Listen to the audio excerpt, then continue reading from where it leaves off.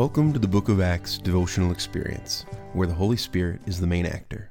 Today is October 11th, and my name is Kyle Olson, and I serve as the technical director here at Elmhurst CRC. I'll be reading from Acts 18, verses 1 through 8. In Corinth.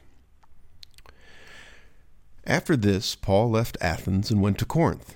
There he met a Jew named Aquila, a native of Pontus, who had recently come from Italy with his wife Priscilla because Claudius had ordered all Jews to leave Rome.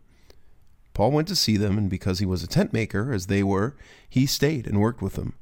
Every Sabbath he reasoned in the synagogue, trying to persuade Jews and Greeks.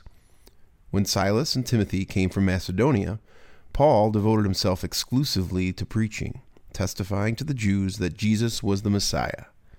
But when they opposed Paul and became abusive, he shook out his clothes in protest and said to them, "Your blood be on your own heads. I am innocent of it. From now on I will go to the Gentiles."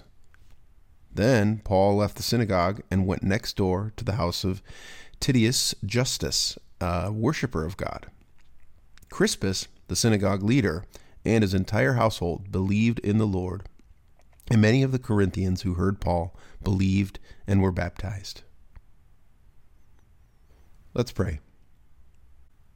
Lord, thank you for your stories of Paul and his continued creativity and passion and discipline and determination to spread the good news to all people.